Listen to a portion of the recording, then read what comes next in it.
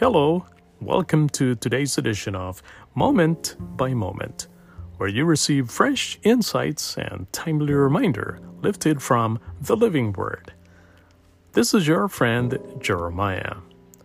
Today's scripture is found in James chapter 3, verse 18.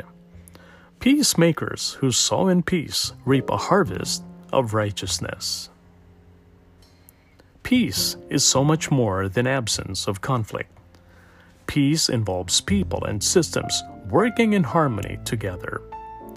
Peace is an existence full of well-being, in which our bodies, our relationships, our environment, and even our government and economies are healthy. Peace even grows righteousness, which brings flourishing and justice for all.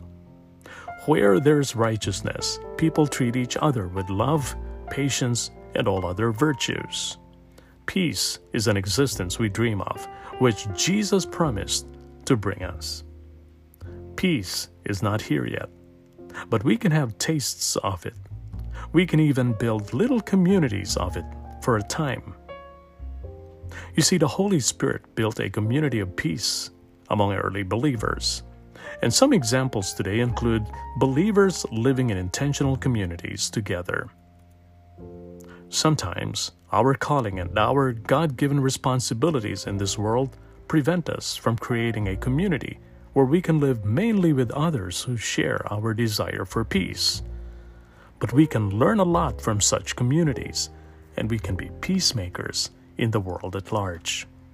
So, where do you see a lack of peace in the community you are a part of? And what can you do to sow some peace there? Do you already know how to do that? Whom could you learn from? Lord Jesus, come quickly to bring your peace forever. In the meantime, teach us practical ways to be peacemakers where we are today. Amen.